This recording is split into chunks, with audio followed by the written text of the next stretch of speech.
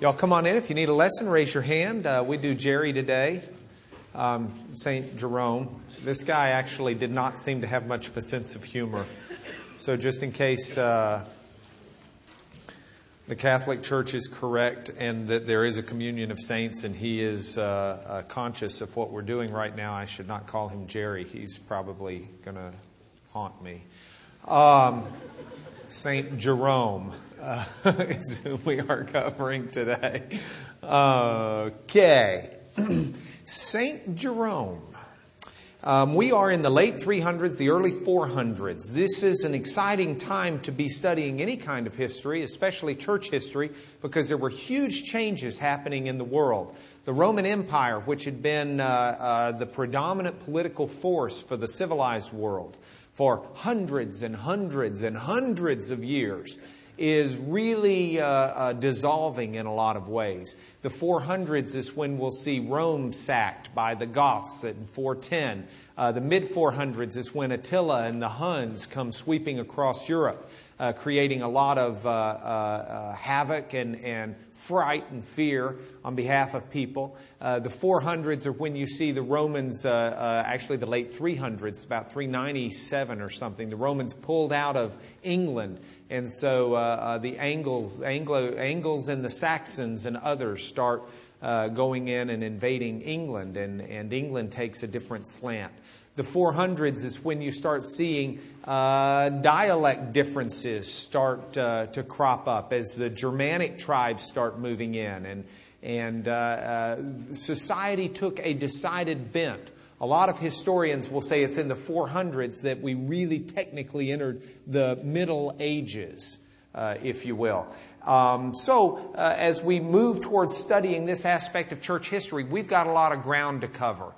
There are some loose ends I've not done a good job covering so far that I need to pick up somewhere, somehow. I'll try and do those as well. But the personalities of some people that must be covered are in this time period. One of them is Jerome.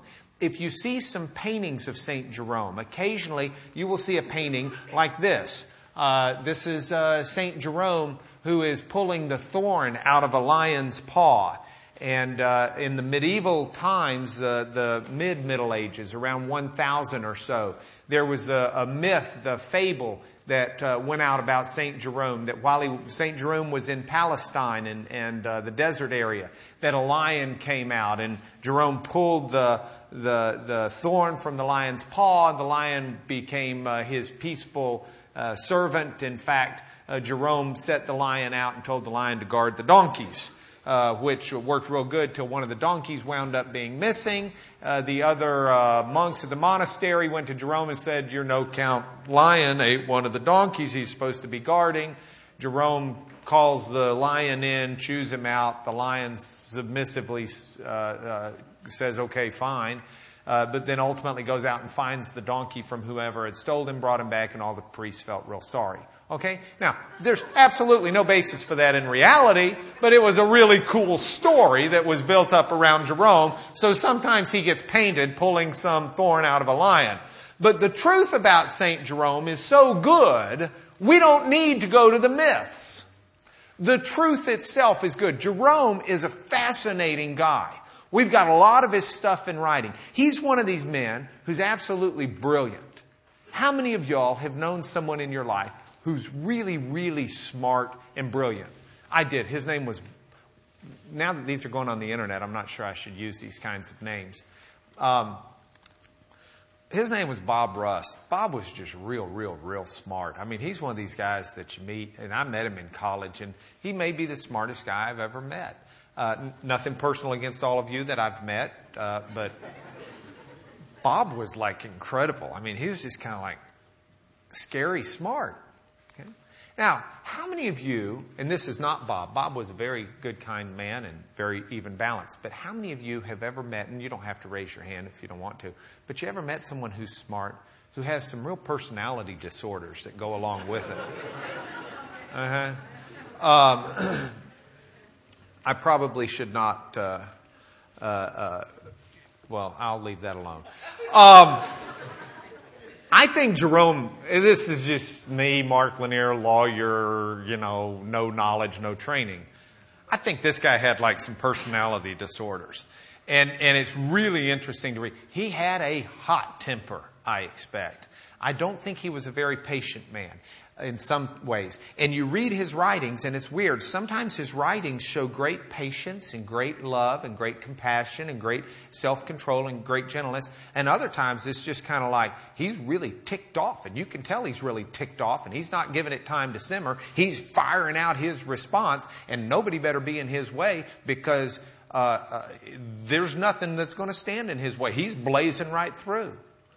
And yet in the midst of this, in the midst of all of his personality issues, in the midst of all of these difficulties he might have as a social person, St. Jerome is one of the 4 doctors that the Western Church cites. By the Western Church, they're mainly the Roman Catholics, what I mean. But even within the Protestant tradition that came out of the Roman Catholic Church, within that part of the Western Church, among the Church Fathers, Jerome is one of the 4 doctors. Now, by that, I don't mean that he was a medical doctor. He's not Dr. John, okay? Or Barhorst, or one of the other medical doctors we have in here. What he is, let's name them first. St. Ambrose. We had a class on Ambrose, you'll recall. I think Charles Mickey taught it. Ambrose was the one who baptized Augustine. Ambrose was the Bishop of Milan in the late 300s. Ambrose is one of those. St. Augustine, or Augustine if you're not Catholic, is a second one of the doctors of the church. And we spent, I think, 2 weeks on him. One of my favorite guys, I will tell you this. I've read some selected works of St. Augustine, but of his 144 works that we still have in English, I've decided I'm reading every one of them. I want them in chronological order, and I want to read them because this guy so fascinates me in his theology, his understanding, his gentle heart, his humility, his sin, his respect for God, his understanding of salvation through the cross of Christ. I find him fascinating. If you weren't here for those classes, when Steve gets the internet up and working, which should be this week, you have a chance to download those lessons and listen to them either audibly or read them visibly. Incredible doctor. Jerome is the 3rd doctor, so we're going to cover him. The 4th doctor we haven't gotten to yet, and that's Gregory the Great.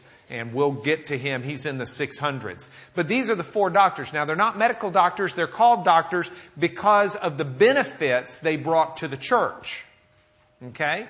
So the church, Western Church, recognizes 4 men who brought such great benefit to the church that they have a special title, a title of Doctor of the Church. And that's who it is. Now, what I'd like to do with Jerome is give you a little bit of his background. But in addition to his background, we're going to talk about some of the works he did and some of his writings that we have and why he merits that title of being a doctor and why I think the truth is good enough. You didn't need to come up with this bogus story about some lion in his paw eating the donkey that he didn't eat, that he protected, that he found, that he humiliated the monks over. Okay? You're with me. St. Jerome was born. We're not sure, but he's exactly where we think it's modern Grahovopolje. I have no clue how you say that. Let me see if I can bring this down just a little bit. I will tell you that Dara edited the lesson yesterday, and she sent the email out to Philip and I and said, okay, here's the lesson. It's ready to go. But on spell check, whatever the name of that town was sure didn't show up. And I did an internet search and can't find that a town like that even exists, so I suspect that Mark has to look at it and decide. Okay, we're going to do it. Well, that's sort of better. Is that... Okay, this is... That's close enough? Yeah, but the... Ouch! That light gets you. Yes, it does. I want to be able to see the bottom, too, because... All right, that's good enough. So anyway, he's born in Strydo. And Strydo, we know, is in this region here in the yellow because he tells us. He tells us what it's on the border of. So I've blown that up a little bit. Most scholars seem to think it's modern Grahovopolje. But what that is at this point is just a few huts on the side of the road near Bosnia and Herzegovina, which I'm old enough to think of it as, that used to be Yugoslavia. Okay? So in what used to be Yugoslavia, around 345, he's born, and we think it is right about there. Okay? Around 345. At the time, this is a Roman province. In fact, it's a pretty important Roman town called Strido or Stridon. And as a Roman town, it had a good population, and it was pretty significant. This down here is Greece. Macedonia and Greece is right down on this lower, for you, right-hand corner. And of course, Italy's there. Which means that it's likely, growing up, that Jerome would have spoken a good bit of Greek and a good bit of Latin. He went to school locally until the age of 12, and I can imagine him running into the schoolhouse and the teacher saying, "Come on, class, let's work on our Latin." And he could have very easily said, "That's Greek to me," because one of my dad's old jokes, actually, so that's tribute to my father. He picked me up one day from school. I had been in Greek class, and he picked me up to give me a ride. And he said, "Well, what class did I get you from?" I said, "Dad, I just had Greek." And he says, "When I was in the Navy, I decided I was going to learn at least one sentence in every language there is." I said, "Really?" He says, "Yeah, just one sentence." And he said, and I pretty much did it every language except Greek." And he said, "That's... I wish I'd learned something in Greek." And I said, "You did not." He says, "Yeah, I really did." I said, "All right, give me some Russian." He said, "That's Greek to me." Yeah. So anyway, Jerome likely grows up. He learns street Latin. He learns street Greek. He's not real probably proficient in either. But at age 12, coming from a wealthy family, his folks had the money to send him to boarding school, in essence. They sent him off to Rome. Said, "Here, take your best friend and you two go to Rome and learn the classics, learn rhetoric. Get yourself ready to be some really zinger of a profession like a lawyer." And so off he goes to Rome to work on these types of things. Rome, of course, being down there in the boot of Italy. While he's at Rome, he spends a lot of time and finds a great affinity for the Latin language. We've got Justin Harless, a Latin scholar in this class, and I studied enough Latin to tell you that he can't read that any more than I can probably. We can pick out certain words, but that old Latin, the way they wrote it, was really tough. But Jerome studied Latin, and he studied it under a fellow named Aelius Donatus. And Aelius Donatus was like the premier Latin teacher. Okay, he was to Latin like, name some like big-time teacher in some subject that's world famous forever and ever. Okay. Huh? Plato. Like Plato to philosophy. Like Einstein to physics, even though he probably didn't teach it. Like Stradivarius to a violin. This guy Donatus produced the Latin grammar in the 400s that for the next 1,000 years is the way anybody who was going to learn Latin learned Latin. It was the grammar for Latin. And that was the teacher of Jerome. And Jerome was a star pupil. Jerome learned his Latin real well and loved Latin. He loved reading it. He loved Latin literature. One of the best Latin writers was a guy named Cicero, who gave speeches that are still, you can read them in English. They're just incredible speeches. And that was a favorite of Jerome. He would read Cicero's speeches. While in Rome, at the age of 19, Jerome was baptized. Jerome had been brought up in a Christian home, but his faith seemed to grow on him as his years grew on him. At the age of 20, Jerome moves, and he goes from Italy up to a place that's really, it's near Trier, Germany. It's called Treves at the time, or Treves. And it's right up there, north of Switzerland, up in modern Germany, on the Rhine River. And while he was there, that's the Roman ruin there that's still present in Trier, Germany. Here's another one. While he was there, Jerome really grew in his Christian convictions. He spent time translating and copying church manuscripts. Remember, they didn't have good Xerox machines then. The quality was really poor, and so a lot of times people would just hand copy things. They were still running a little short on carbon paper. Office Depot was nowhere to be found. And so he sits there, and for a job, for work, you get your kids home from college. They're looking for that summer job, some way to make ends meet. His early job, nobody was going to hire some 20-year-old lawyer out of Rome who was a Latin scholar more than anything else. So he got a job copying. He'd copy commentaries, and he'd translate and copy. And that's what he did. Well, in the process, he got caught up in a community of ascetics. Now, ascetics are people who live very careful, stringent, frugal lives. A famous ascetic statement is, anything that you eat that you don't need is something you have stolen from the poor. Yeah, I don't like that statement.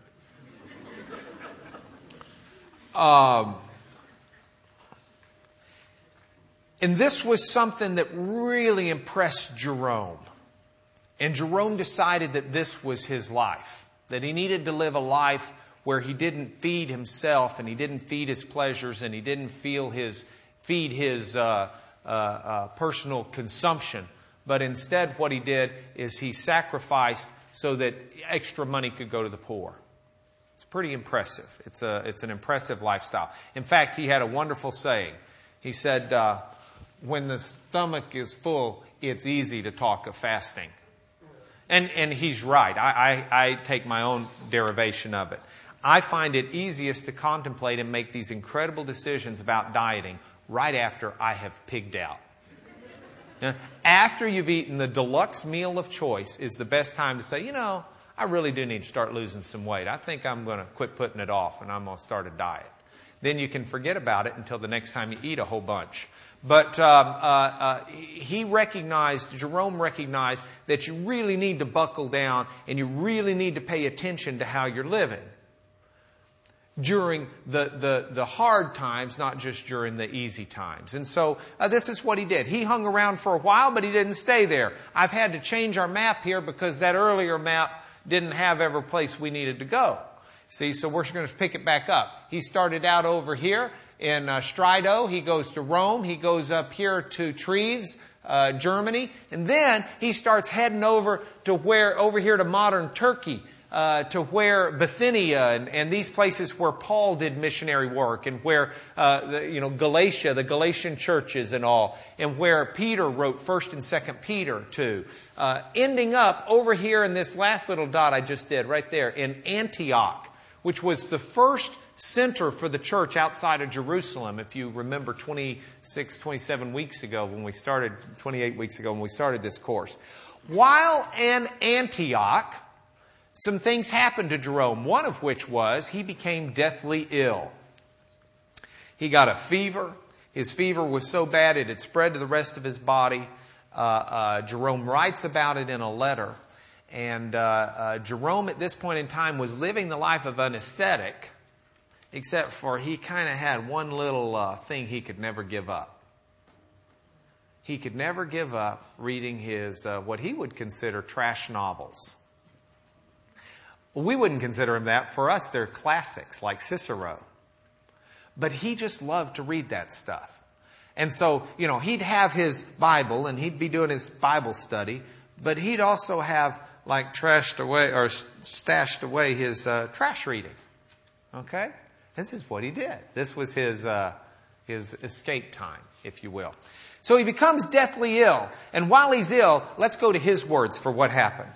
He says, while the old serpent, that's Satan, was having sport with me, a fever attacked my body.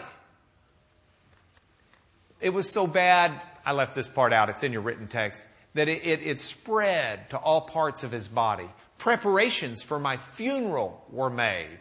They thought he was going to die. And suddenly, I was caught up in the Spirit and dragged before the tribunal and the judge. Tribunal in the sense of three judges. He was a Trinitarian. So he gets up there and he has a vision or something.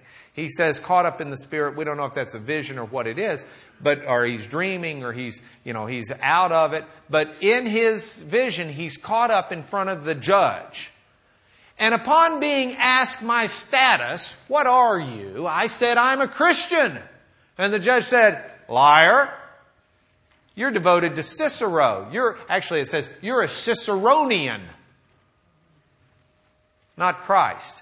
Because where your treasure is, that's where your heart is. And your treasure's in Cicero. Your treasure's in your trash. You rush home to read the book. For us it'd be, you rush home to watch the TV, not to do the service of God. So don't sit here and tell the judge that you're a Christian. Because that's not where your heart is. Your heart's where your treasure is, and you've stored up your treasure in Cicero. So at that point he says, okay, that's scary. This is the guy who's already living an aesthetic lifestyle. Okay, so if that's the worst thing you got on him, that's pretty good. But he's not happy with it. So he gives up Cicero, says, I'm going to give up all of my trash reading. I'm going to spend the rest of my time really in life really digging down and burrowing down into the Word of God. So Jerome has taken up learning Hebrew because he wants to add Hebrew to what he's got. And he starts doing it. He adds Hebrew, but not only Hebrew. While he's over here, he starts hanging out with some of the Cappadocian fathers. We're in the late 370s right now. And the Cappadocian fathers are getting ready, are impressive. And one of them in particular comes to the Council of Constantinople in 381, where they finally put to rest, if you'll recall, the heresy about Jesus not being the Son of God eternal, pre-existent eternal. I don't want to get bogged down in that. If you were here for that class, you'll remember that. If not, hopefully. If not, don't worry about it. The bottom line is, Jerome goes to that council that sets up and establishes and really puts to rest the heresies around the Trinity. And he's there and really helps out in the Trinity. After that, he returns to Rome. So he comes back over here. I worked on that. It does it twice. Watch. Then it just kind of sits there. Took like 5 minutes. It was worth watching. Yeah, it's a new trick. He returns to Rome. Now, at the time in Rome, let's get caught up. The Roman bishop at this time was Damasus I. He's called Damasus I because in the 1000s you're going to get another pope called Pope Damasus II. Okay? Damasus I, he didn't call himself the first because he didn't know what was coming down the pike at 500-600 years later. He just called himself Damasus. But Damasus is the bishop of Rome. Now, when Damasus came into power, there had been quite a struggle because some folks elected a different bishop than Damasus. And so there was a fight over who was going to be the real bishop and all. And it was a big struggle. We'll get into that maybe a little bit when we start talking about the development of what we understand to be the Roman Catholic Church in its structure today. But the Roman bishop was Damasus. Damasus was an interesting bishop. He was real involved in the catacombs in Rome. If you'll recall, in Rome has a kind of a rock that it's built on, which if you take it and you grind it up and mix it with lime, serves as mortar with the bricks. And so Rome was built by and large with bricks, and the need for the mortar was huge. And so there'd be lots of minings and digs going on to take this stuff. Some of it was not as granular. It was more semi-granular. And out of this, it was fairly easy to dig. And this is what folks would dig in underground, and by going into a hill or going down stairs or making stairs and digging into the ground, and they would dig out underground cemeteries. In the early church, Christians were not cremated. They were buried. The reasoning in the early church was there's going to be a bodily resurrection. And so it's very important that if you're going to have a bodily resurrection, you take care of the body.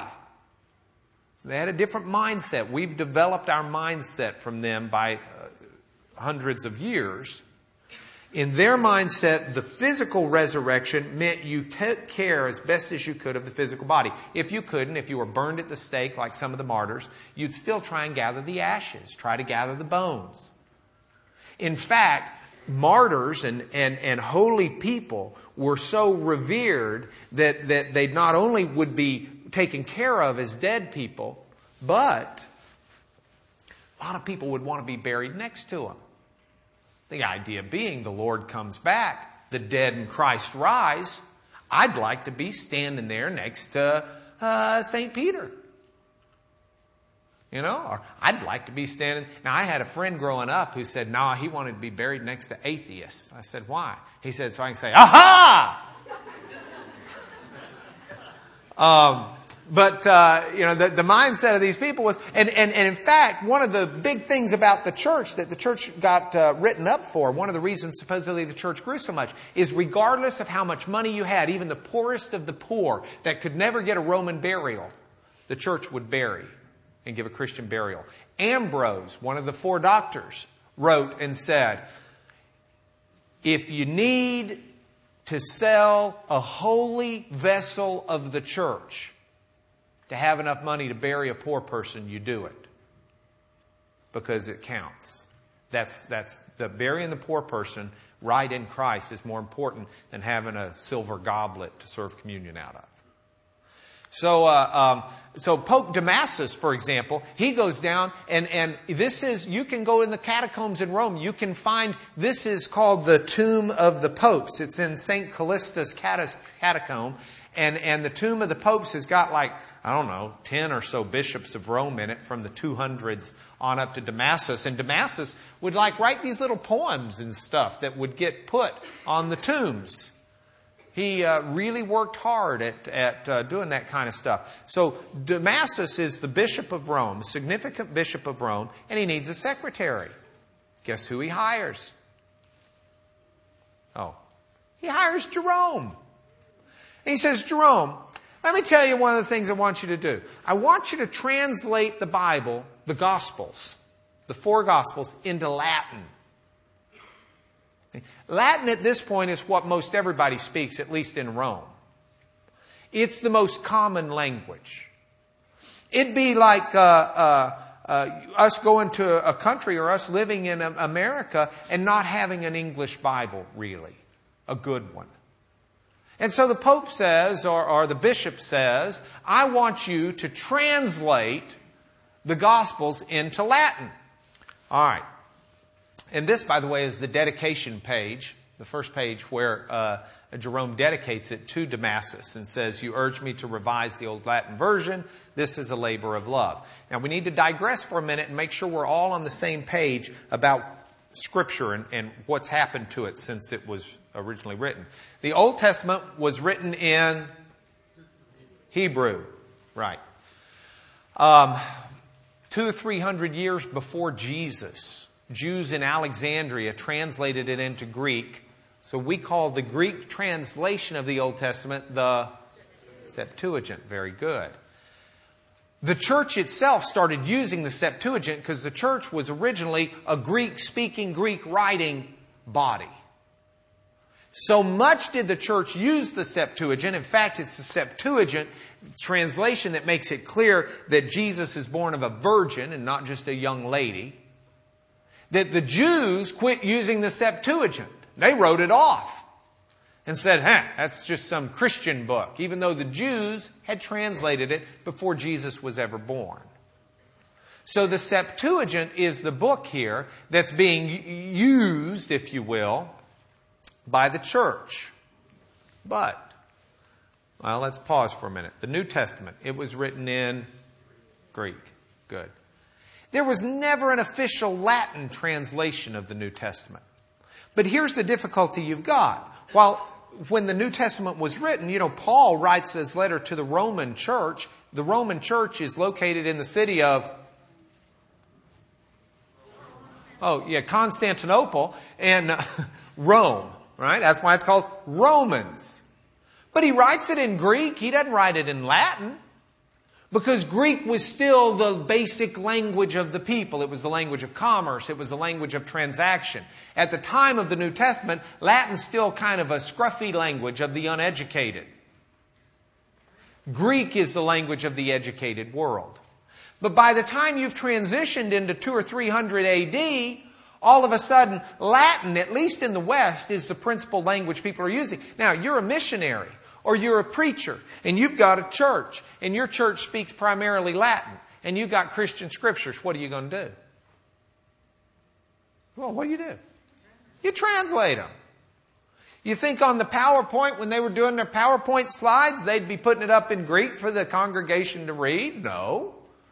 They'd have some Mark Lanier on a Saturday morning up at 4 a.m. trying to translate it into Latin so that the congregation could understand it the next day when he did it. And so what you wind up doing is you get a bunch of kind of renegade, loose Latin translations of the Bible that are floating around. Doesn't that make sense? All right, well, Jerome says, or is told by Damasus, enough of this. We need an official Latin version, at least, of the Gospels. So would you go back and take that old Latin, which was all stilted anyway, and do it into just the common Latin of the street? Translate the Gospels and go and check all the different versions, get all those old Latin manuscripts you can, get the Greek manuscripts, because Jerome knows Greek. And write us up a really good translation into common everyday Latin that the everyday person can do. This is like the birth of the first NIV. We want something that's clean and clear. Take it out of that King James Latin and put it into everyday Latin, would you please? And so Jerome does. Jerome uses vulgar, which is the Latin word for common, Latin. Huh?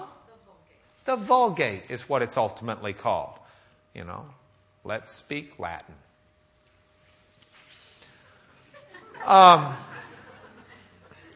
Vulgar means common in Latin. And so this becomes the Vulgate Scriptures. And ultimately, Jerome translates the entire Bible into vulgar Latin.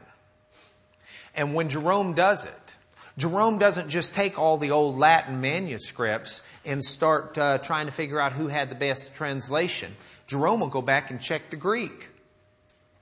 And when Jerome, this was shocking. When Jerome translated the Old Testament, do you know what he used to translate it with? He used the Jewish scriptures. He did not go to the Greek Septuagint. In fact, Augustine writes a letter gently chiding him, urging him to use the Greek scriptures, because Augustine and others were convinced that God was behind that Greek translation. I've got to tell you, we have this problem today. We may not have it here. In my biblical studies, I had a professor. I was at a school where the professor was required to teach out of either the Old King James Version or the Old American Standard, which still has the these and the thous. Nothing in common language. And my professor for one class, who was my major professor, he was a wonderful man. His name was Dr. Harvey Floyd. Dr. Floyd was the Greek professor at this school. And Dr. Floyd was teaching, I don't remember which class it was, but it was in some class on some New Testament something or another. And Dr. Floyd would quickly identify which students had brought in which version of the Bible. Because as students, we could have whichever version we would want. And there was I, for example, used a Revised Standard Version at the time, and so I would be out there with that. Some people had the NIV, which was fairly new at the time. And Dr. Floyd would call on whoever he wanted. He'd say, Ray, would you please read for us Romans 3:16? Because he'd know Ray had it in the NIV, and he wanted the NIV to be read to the class. It was very rare for Dr. Floyd to read anything himself. Now, there was a small contingency of people who didn't take Greek and didn't like Dr. Floyd and thought he was a renegade and wanted to get him fired. So they were always trying to trip him up on something. And one of these young renegade men, this is the kind of student who would he's 19 years old and he would carry a briefcase on campus, okay? This young student one day, Dr. Floyd said, as Paul says in Galatians chapter 2, and Dr. Floyd spoke with this incredible affectation to his voice that made us know he was holy. Dr. Floyd said, as Paul says in Galatians chapter 2, I have been crucified with Christ. Nevertheless, I live, yet not I, but Christ. And he goes through Galatians 2:20 or something. And this smarmy little briefcase carrying toady holds up his hand. It says, excuse me, Dr. Floyd. I have in front of me the King James Version and the Old American Standard Version, and I'm having trouble following you. Could you please tell me which of the two versions you are using? Dr. Floyd looks at him and says, ooh, that's a very good question. What version? What version am I using? Let me see here. And he flips it over and he looks. He says, what? That doesn't help me. I don't know how to answer that. Why don't you come up here and why don't you tell the class which version I'm reading from? So the little guy gets up, just picks up his briefcase and walks up to the front thinking, I'm going to be the one who got Dr. Floyd fired. Oh, I'm so proud of myself. And he walks over and he looks down. Well, Dr. Floyd only read out of the Greek. So, the guy's got a Greek New Testament right there. And Dr. Floyd just reads Greek as well as he does English, so he's just up there freelance and translating. Students said, Dr. Floyd, this is Greek. Dr. Floyd said, yes, it is. That wasn't my problem with your question. I guess we should say I was using Paul's version. Could we just say that? Guy took his briefcase. He dropped that course. I got to tell you, Jerome got in trouble. Everybody's writing Jerome. What's wrong with the old versions? Why are you trying to put this into common language? It doesn't carry the aura, doesn't carry the mystique. It's not the translation of our fathers. And I'm telling you, when some of this reaches the ear of Jerome, he fires off a letter that says, I could hold these people in contempt because what they're doing is contemptible. Who wants to play a harp in front of a donkey anyway? He says, but I'm not going to. Instead, let me just say this. I'm using the Hebrew and Greek originals for my translation. And if someone doesn't want to drink water that comes from the crystal clear stream, then they're welcome to drink from the muddy stream instead. That's their choice. He says, but I'm going to the source, the spring that gives the crystal clear water. And if they just want to sit over there and drink some mud water from a muddy streamlet, so be it. That was his response. Now, when Jerome translates the Old Testament, he does not include the Apocrypha. Because the Apocrypha is not in the Jewish scriptures. For the Jews, the Apocrypha... So you don't get a Latin translation with the Apocrypha. It's in the Catholic Bibles today. The Catholic Church puts it back in at a later date. If you went and found the bones of Jerome, though, they've probably flipped over in his little catacomb thing. Because he specifically says these are hidden books in the sense that they're not found in the Jewish scriptures. And he didn't translate them. The Vulgate, the Latin version of the Bible, takes over. It becomes the official version of the Catholic Church, the Roman Catholic Church. And it's interesting, it was written in common everyday language, but it became archaic itself as language moved on. But it doesn't matter. If we fast forward to Gutenberg, the first book Gutenberg printed, we believe may have been the Bible. It was a real toss-up. He was either going to print the Bible, which would have been Jerome's Vulgate, or do you know what his other choice was? You remember I told you Jerome's old Latin teacher, Donatus, had written the Latin grammar of all grammars? That was Gutenberg's other choice for which one to print first. And it looks like he probably printed the Bible first and then the grammar. But some scholars think he probably printed the grammar first just to get enough money, because that would sell real easy, to then print the Bibles and generate the income. Now, you're saying, what does this have to do with us? Well, who knows the word congregation? That's one Jerome made up. See, there were lots of words Jerome couldn't come up with a good Latin word for, from the Greek or from the Hebrew. So he'd kind of put these words together. And in English now, some of Jerome's words have made it into our Bibles that don't really have a basis outside of Jerome's Bible. The word congregation, now it's a present word that's used in English in all aspects, but it came from Jerome's Vulgate. And that's not the only English word we have that we get from the Vulgate. Conversion, exhortation, justification, ministry, and Calvary. Now, Jerome also, in addition to this, wrote commentaries. They're pretty good, the little bit I've read. In addition to commentaries, he wrote letters. He wrote lots and lots and lots of letters. And I find them really interesting because, let me tell you about some interchange. If you go to, let's see, do I have a picture of it? Hold on. Yeah, let's go backwards. Boom, boom, boom, boom, boom, boom, boom. See that painting? Okay, that's a fresco. It's painted into the plaster on the wall of a church in Florence, Italy, at Ognissanti. Or whatever, it's like Italian for All Saints, I think. It was painted in 1480 by an artist named Ghirlandaio. I don't know how you say his name because my Italian is limited to spaghetti and lasagna. But I know how to say those. I can do pesto.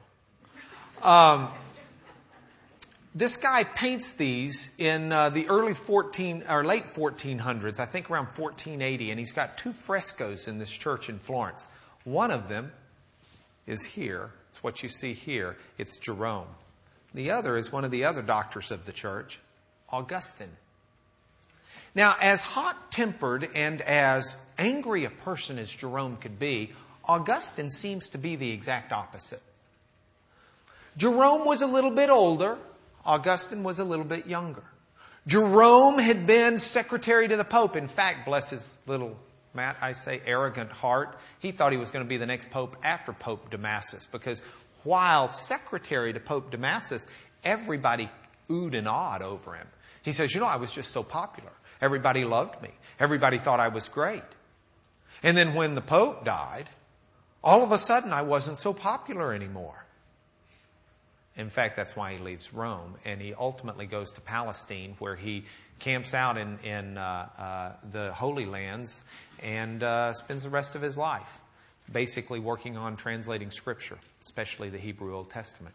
But while in the Holy Lands, he's still considered a heavy hitter. This is a guy who was at the council at Constantinople. This is a guy who was secretary to the Pope. This is a guy who was like a major hitter, right? Meanwhile, there's Augustine. Augustine comes late to Jesus. He's in his 30s when he's converted. Augustine's first, or one of his major works, not his first, but one of his major works is his Confessions, where he starts listing all of his sins. Augustine winds up being, in the minds of most people, the second most important person in the theological development of the church, behind only Paul, the apostle himself. At least until Martin Luther comes along.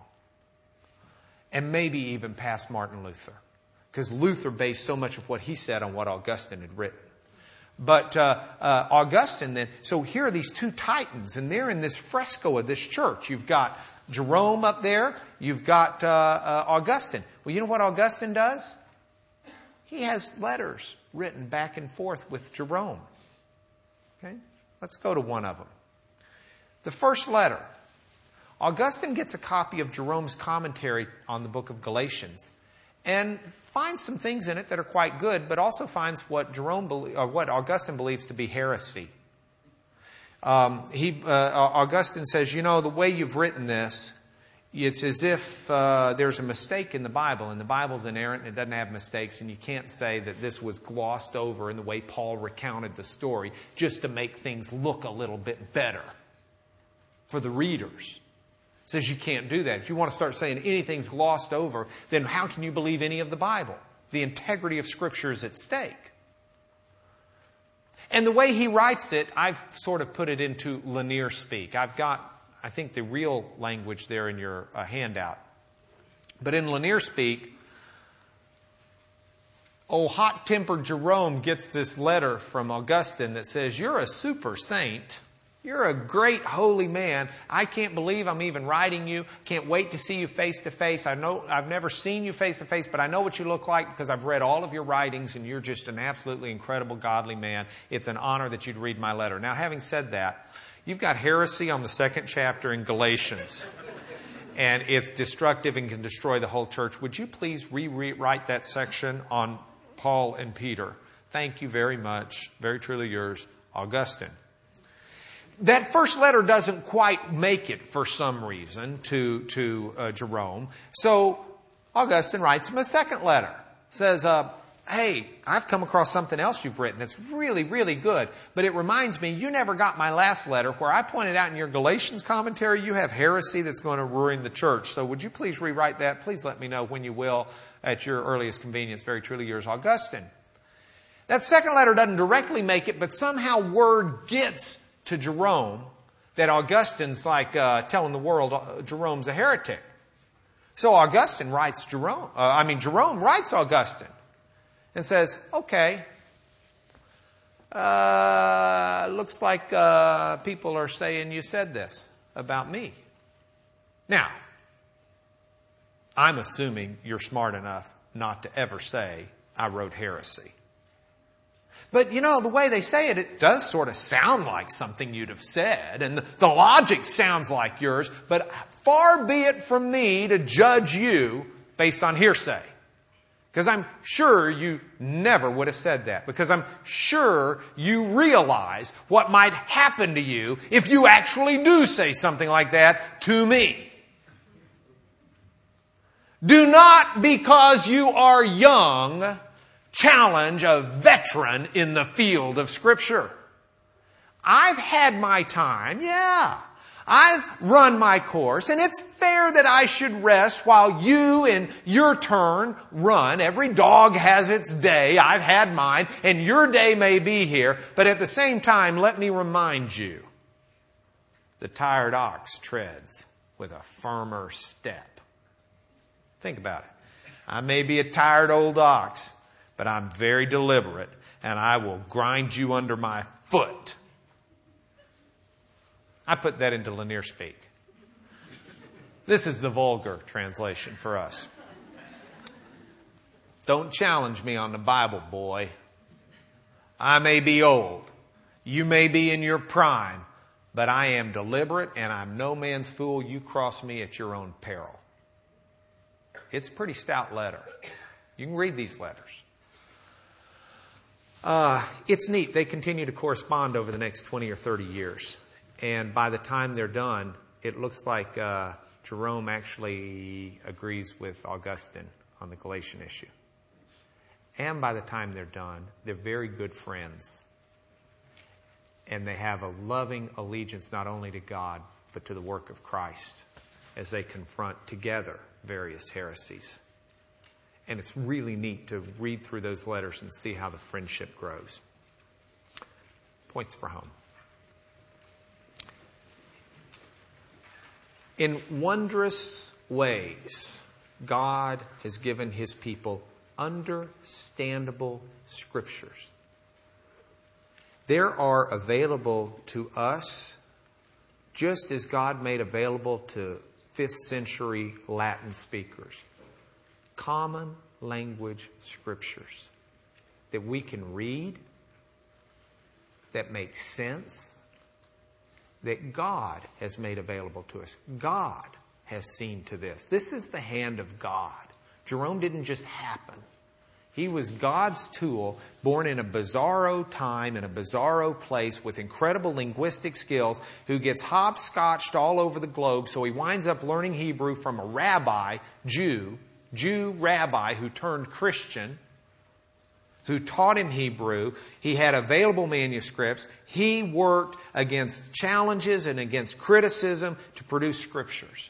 That didn't happen just because Jerome was a guy who was doing it. It happened because God's hand was working in history.